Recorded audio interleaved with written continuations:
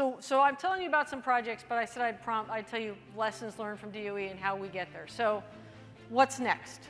And what have we learned? And by the way, Goldie told me we're 4 minutes ahead. Today on the Daily Scoop podcast from the Scoop News Group, modernization at the Department of Energy. And CIO Ann Duncan shares her top ongoing IT initiatives for the energy enterprise. It's Tuesday, September 19th, 2023. Welcome to the Daily Scoop podcast, where you'll hear the latest news and trends facing government leaders. I'm the host of the Daily Scoop podcast, Billy Mitchell. Here's what's happening now. Last week was a big one for AI on Capitol Hill. In addition to a handful of congressional hearings on the technology and focus given to it during the 5th Congressional Hackathon, perhaps the biggest happening last week on the Hill was Senate Leader Chuck Schumer's first AI Insight Forum, featuring tech industry leaders like Google CEO Sundar Pichai, Tesla X and SpaceX CEO Elon Musk, NVIDIA President Jensen Huang, and many more. While the meeting convened behind closed doors, FedScoop spoke with many participants, including Schumer afterwards, who shared that it was focused on elements like national security, privacy, high-risk applications, bias, and the implications of AI for the workforce.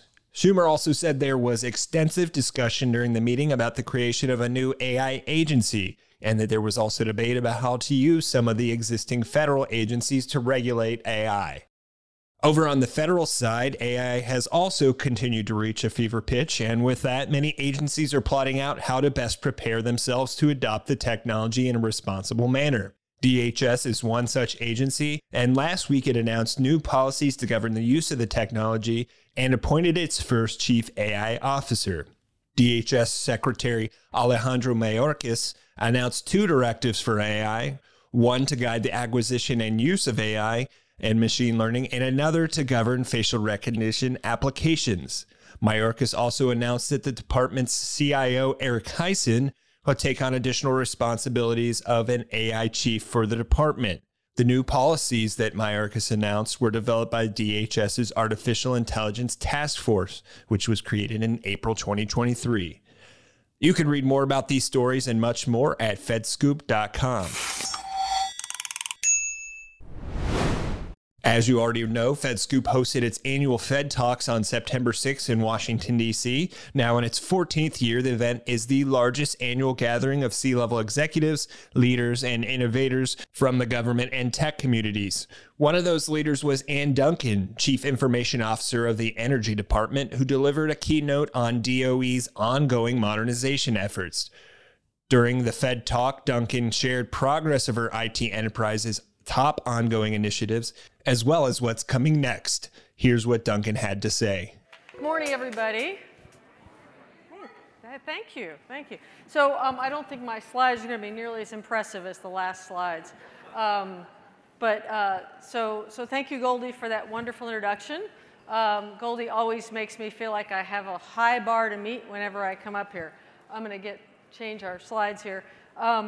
But I'm really excited to talk to you about modernization because I like talking about modernization. I'm also so tired of talking about AI and zero trust, although I will talk about AI just a little bit.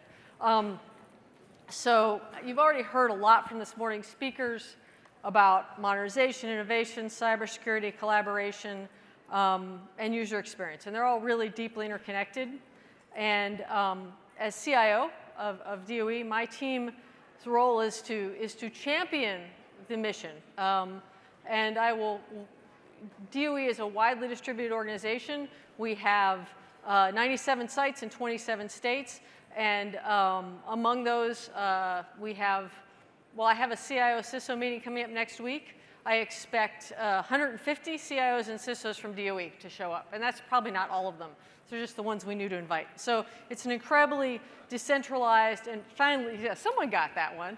Yes, it's a really decentralized and varied workplace.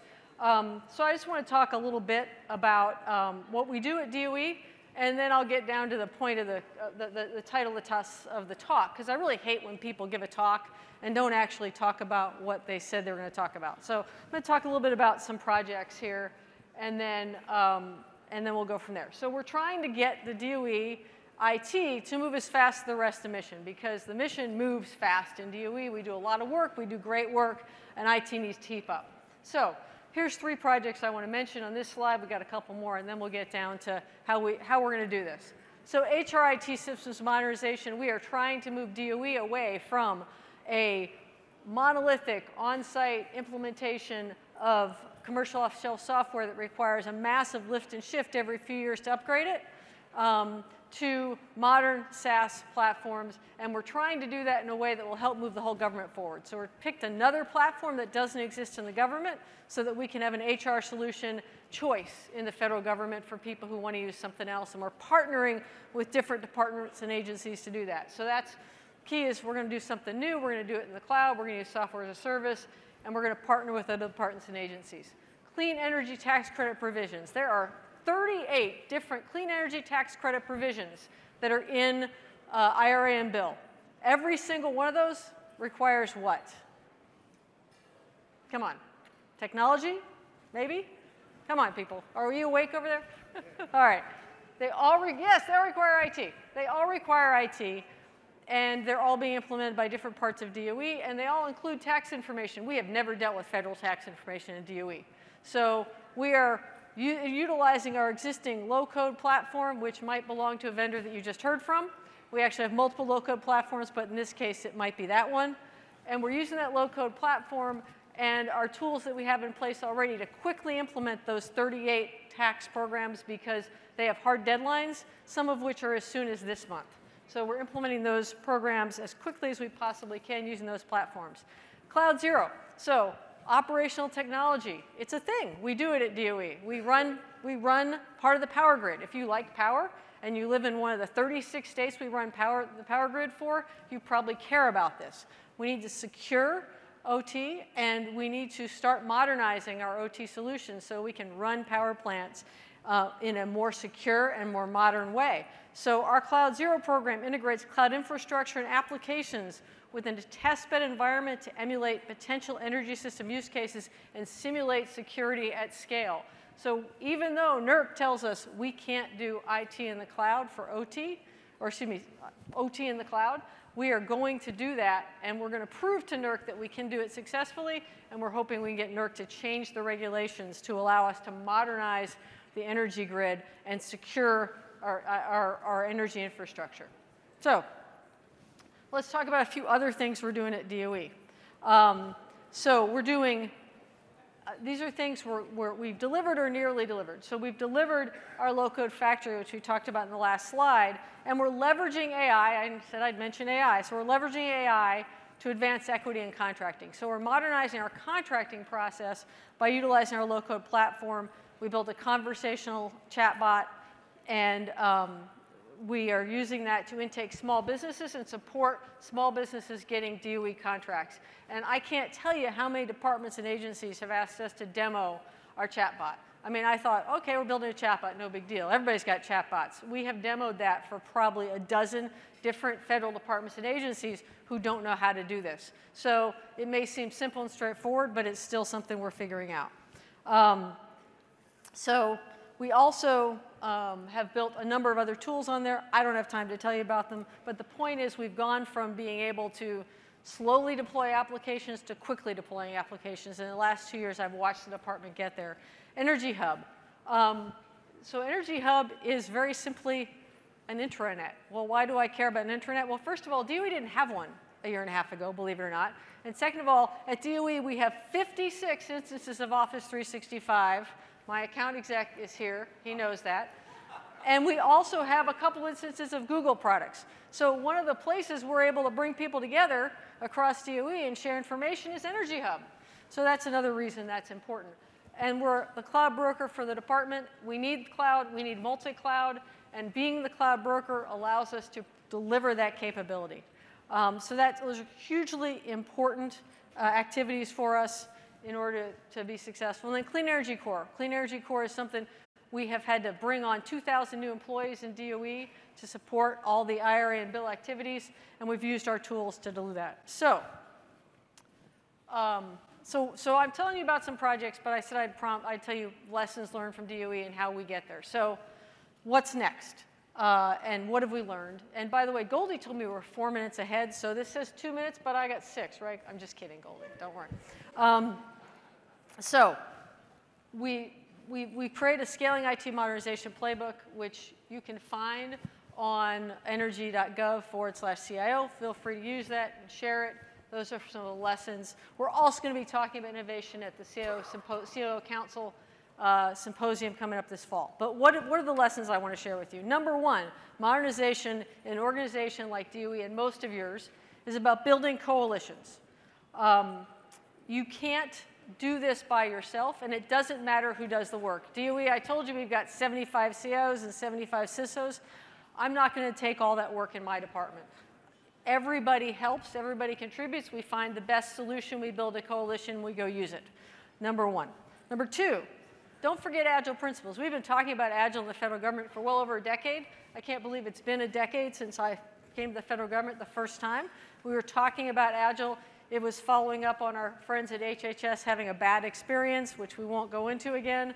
But we all started talking about Agile. And don't forget those principles. The goal is outcomes, not outputs. Right? We're here to deliver solutions and capabilities, not to deliver just code or deliver just documentation or deliver project plans or proposals. We're here for outcomes.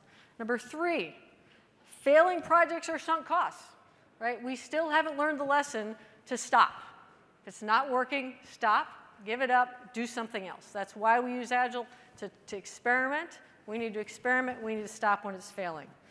Number four, focus on customers, right? That's who we're here for, whether it's a department or some part of your department, or whether it's an external customer.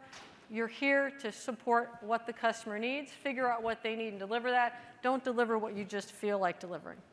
And then the last lesson I will leave you with as a reminder is please don't build the next legacy system, right? We need to modernize by using commercial off-the-shelf software, software as a service, microservices, APIs, things that are modular and scalable, so we don't construct the next legacy systems. You want to bring those components together and build your system. And I point this out because I still have people at DOE who are trying to build things from scratch and build legacy systems, and we can't keep doing that. So those are the lessons from DOE that I wanted to share.